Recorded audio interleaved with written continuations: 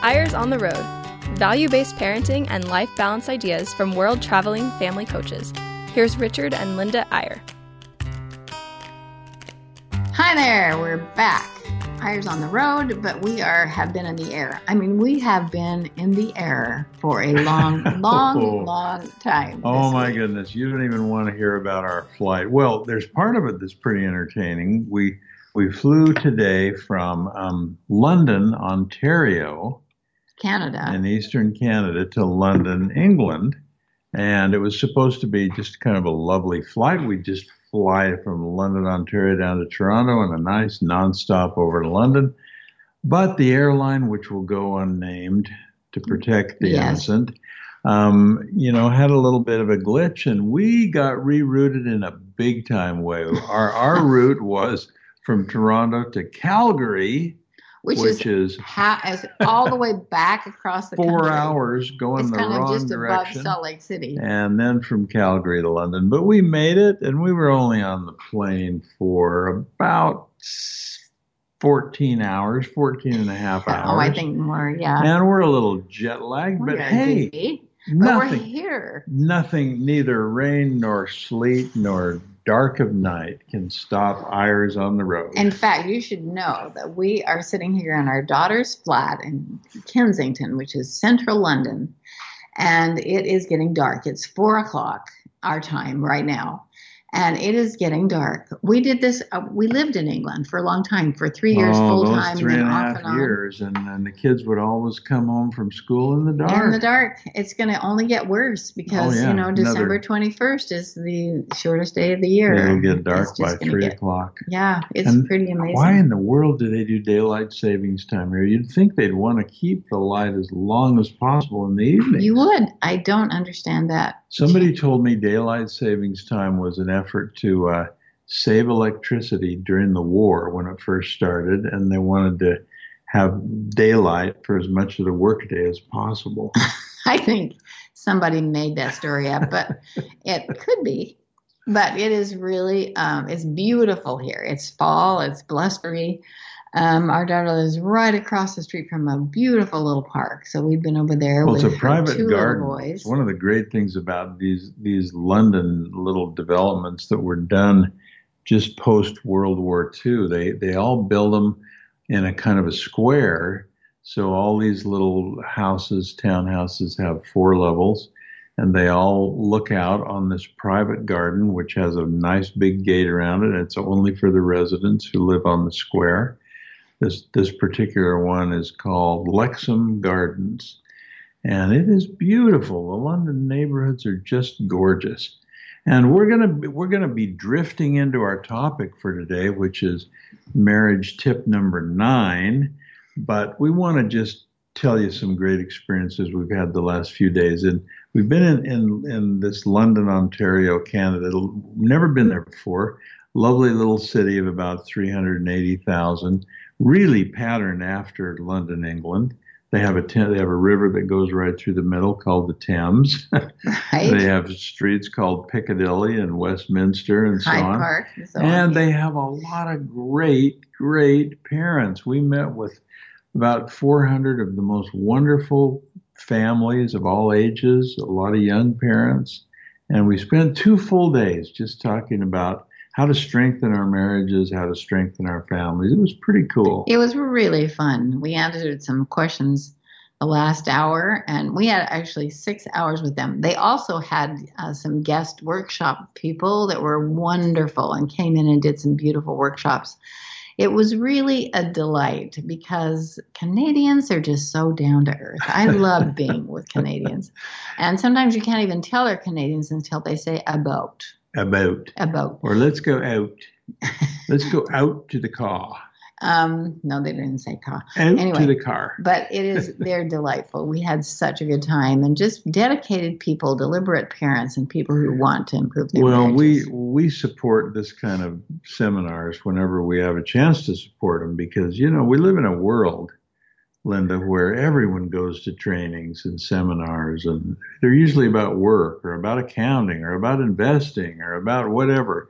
And it's so great to get a bunch of really good parents together and have the whole subject matter be about how do we raise these kids? How do we raise responsible kids in an irresponsible world? And everyone gets involved. Everyone has ideas. Everyone brainstorms.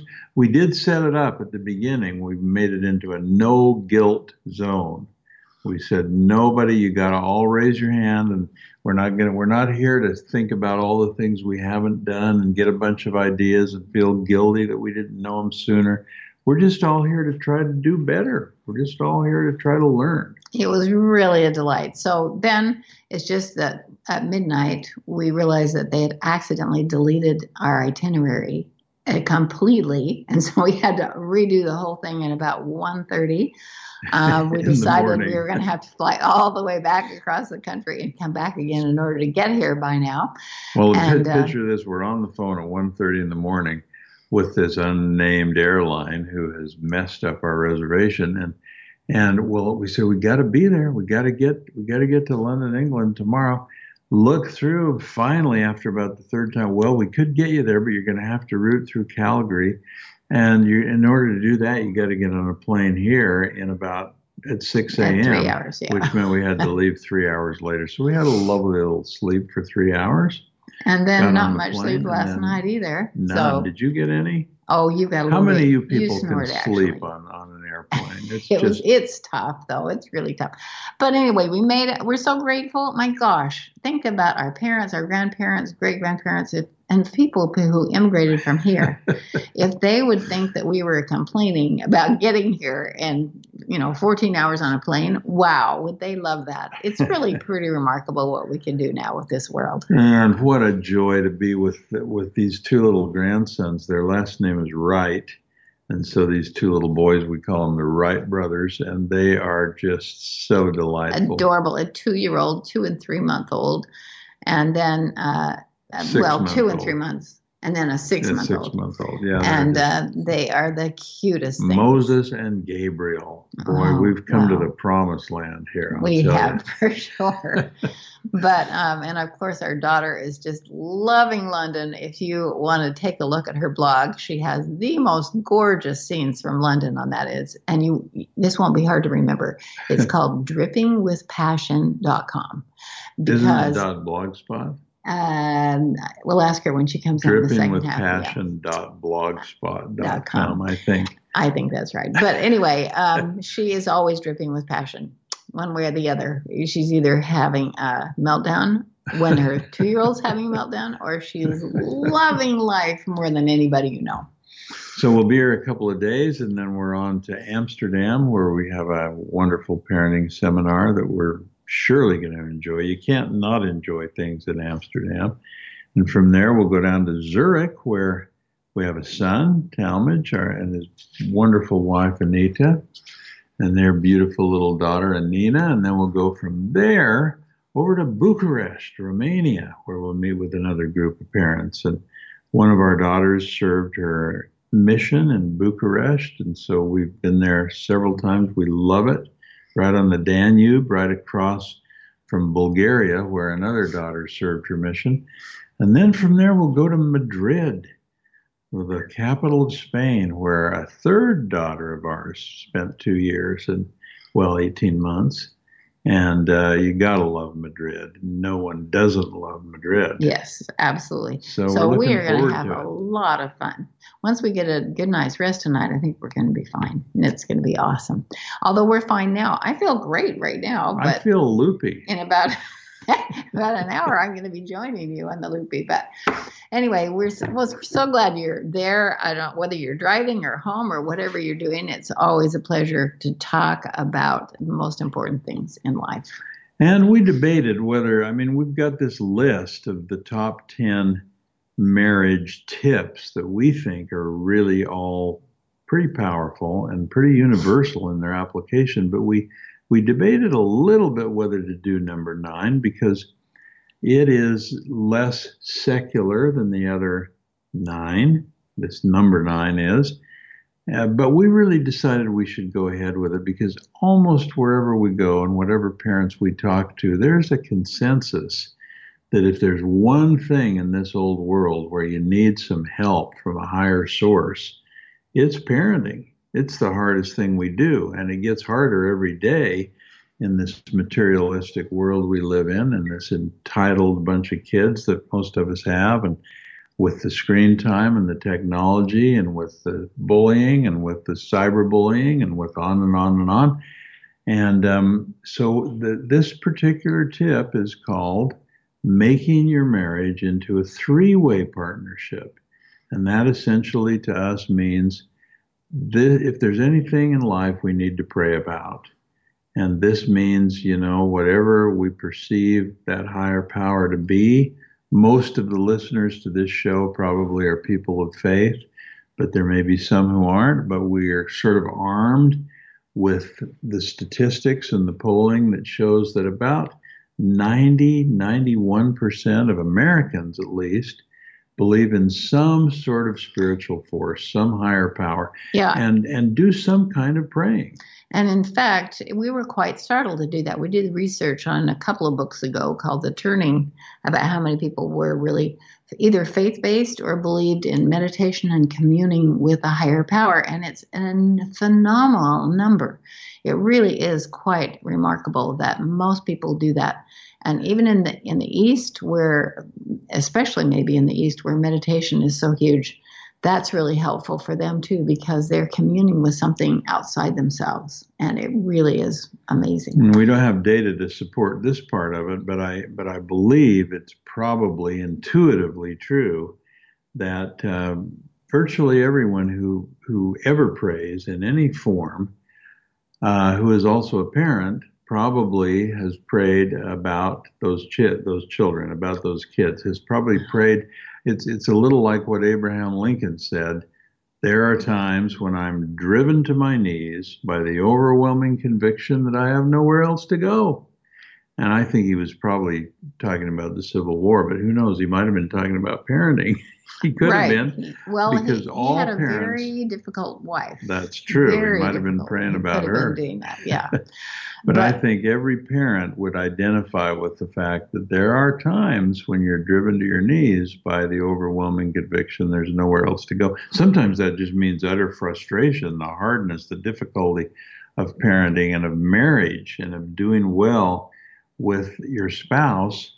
And other times you're just really in need of inspiration. Well, it's easier actually to be in touch with a higher power when you're in crisis, when you really need help. I think it's on the day-to-day that sometimes we lag with that a little bit because things are fine and so on, except that if you have a bunch of little children at home, things are not fine very often. There's just always some kind of a crisis. And also as our children get older, in fact, somebody said to me, "Oh, your children are all less home now. You just have no worries. It's so great. You can just go off to Sun City." And as all of you know who are listening, that does not work that way. But it really is. Sometimes it gets more stressful. And it is a really important thing to have somebody else to turn to. But as a couple, I think that's what we want to talk about today, is having that triangle in our minds that if you have, we'll get into that triangle a little bit in the second half of the show, Linda. But I just have to say we're sitting by our daughter's bay window. And I got a little distracted there for a minute because a couple just walked in who are very interesting. They're a very interesting older couple, and we've met them before and talked to them a little while they're here. And it's Laurence Olivier's son. Yes, it is. And his wife. And I think Charity can talk about that just a little bit because she's going to come now for the second half. We're going to take a little break here, and you have a real treat coming. I'm going to go back and take care of the little boys, and she's going to come out and wait. Am I doing that, or are you? No, I am doing that. You get the favorite assignment. I have to stay here and be on the road in radio. You do. Well, I guess it'll be fun being here with Charity. So hang on. This will be really fun. We'll take a brief break and be right back on Eyres on the Road.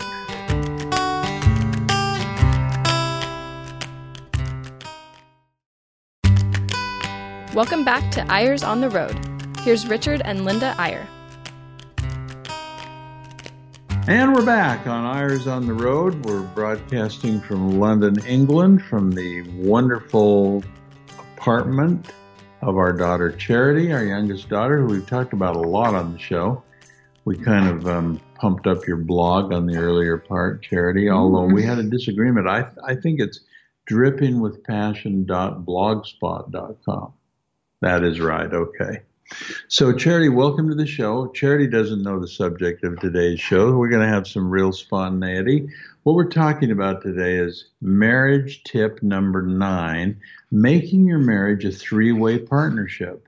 We know all listeners are not necessarily people of faith, but we also know statistically that 90% engage in some kind of prayer, and we assume that at least 90% of that 90% probably prays about their kids, because kids are something that makes you need to pray. That is definitely true. Especially when one of them's 2 and one of them's 6 months. Yeah, I have really small kids, and I've been definitely petitioning heaven for some guidance, because it can be a little, sometimes I don't know what to do. But I think even if you don't have a strong faith in God, everybody sort of has a spiritual side that they can tune into that can really help them with parenting, or with their marriage and with parenting.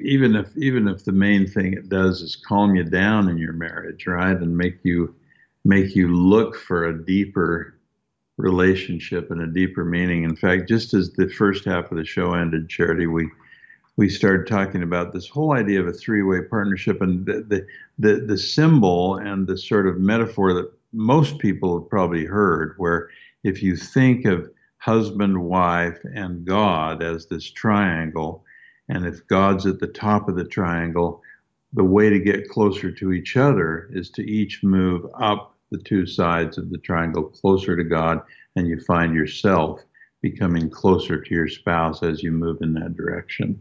Yeah, I've definitely found that to be true in my marriage. And I think often in marriage, we feel like we need a third party. Yeah.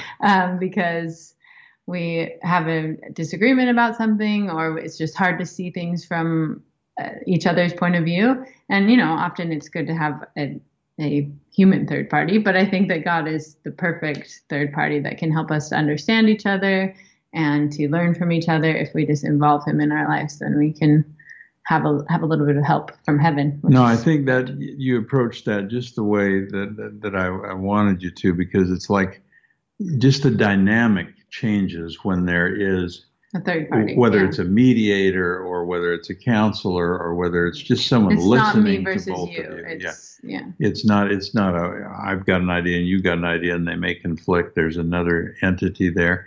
And of course, if that entity is divine, and if you really believe that being can not only help you, but wants to help you, wants to be useful, and if you can ask the right questions. I know a lot of people, and Linda and I are among them, and I'll bet you and Ian are too, that we mentioned the first half of the show. There are times when I'm driven to my knees by the overwhelming conviction I have nowhere else to go, the Abraham Lincoln quote. And there are times in the friction of a marriage where the single sort of remaining option is to stop talking to each other and arguing or trying to work it out and start talking to someone else, namely God, and getting on your knees and praying sometimes is the way to change the whole atmosphere of a relationship. That's true. I bet you've done that. I know you have. Yeah, definitely think that can help us to, really understand each other better and help us to take a step back. Because when we take a step back to pray or to involve God, it just separates us a little bit from, me versus you, or sort of the friction that can sometimes happen in marriage. Yeah, it's a matter of trying to draw down the power of heaven to help you in your relationship, but it's also the perspective that comes from sort of thinking in a higher way. A lot of times the things we disagree on in marriage and the things we have a hard time aligning on in marriage are really pretty petty. Yeah. And the more once you step back. Yeah, it's kind of the step back of prayer and sort of getting it all in perspective and realizing, hey, this can happen. This is a little unfair because you didn't even know the subject, Charity, but What is it about? How would you typify the difference between individual prayer and couple prayer, or praying as a husband and a wife? And what's the magic of that? The first thing that comes to my mind is that sometimes it's useful for me when we pray together for me to be able to say things in a prayer that I want my husband to hear, but I don't want to say to his face. So that's maybe not the best way, but along those lines, like I do think it's useful for us to hear each other thank God for each other and ask God to help us to be better spouses, to hear each other say that, if that makes sense. Yeah. It's sort of like a humbling experience that separates us from just each other. And we realize that when we're talking with God, we're grateful for each other. We want to be better for each other. We want to understand each other. And we love each other in sort of like a unique way. But also we, are praying for the same things a lot of times. Yeah. Pretty much all the time. Yeah. And so that unites us. It shows us that we have, when it comes to the most important things, we're unified and we're petitioning God for the same blessings. But I heard that little admission or that little confession that sometimes you sort of pray like, God, please help this stubborn man to see the truth in this situation.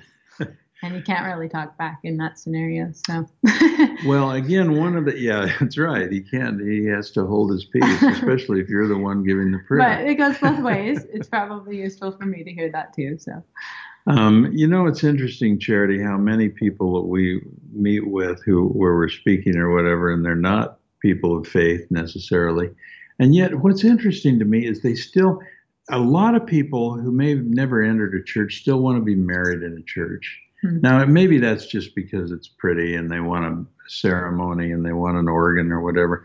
But I actually think most people in the world, even those who don't sort of practice faith on an active basis, there's some sort of a sense that marriage is something higher and that it needs to be holy in some way. It needs to be spiritual in some way.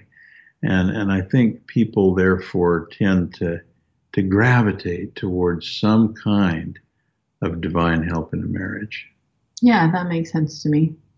Now let's add one other thing. And again, this is just, I don't even know if this is something that you and I've never talked about this, Charity, but one thing Linda and I discovered years and years ago, and getting back to this praying as a couple, is that when one person was the voice and said the prayer and the other one was just listening, it didn't quite have the magic that it did when we would both pray. So what we often do is one of us begins a prayer, an out loud, an audible prayer, and instead of closing the prayer at the end, squeezes the hand of the partner, the spouse, and the other one picks up the prayer. And it may go back and forth 2 or 3 times. And one thing I love about that is just the context or the implication that this is a meeting, the two of us before God, and making this petition or giving this gratitude or whatever. We're doing it as an entity. Yeah, we've definitely talked about that because that's what we do in our marriage as well. Every night when we pray, we both speak in the prayer. And actually at the beginning of our marriage, we didn't do that, but then we switched, and that has made a big difference because it does feel like we're more approaching God as a unified force, and we can fill in what we feel like the other person has missed, or we can echo what the other person has said. And that's definitely helped us to feel closer to each other and to God.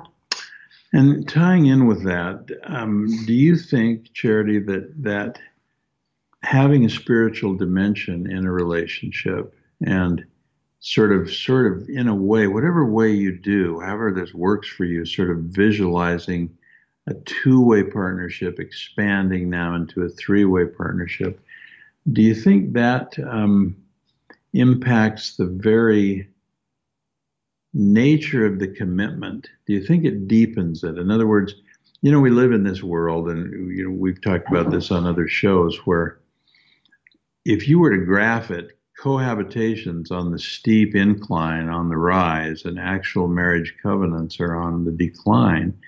And yet we also have data that shows the very best marriages in the history of the world are happening now. When people really are willing to make that commitment, it really becomes powerful. Yeah, and I think also, like I mentioned earlier, just having a spiritual element of our marriage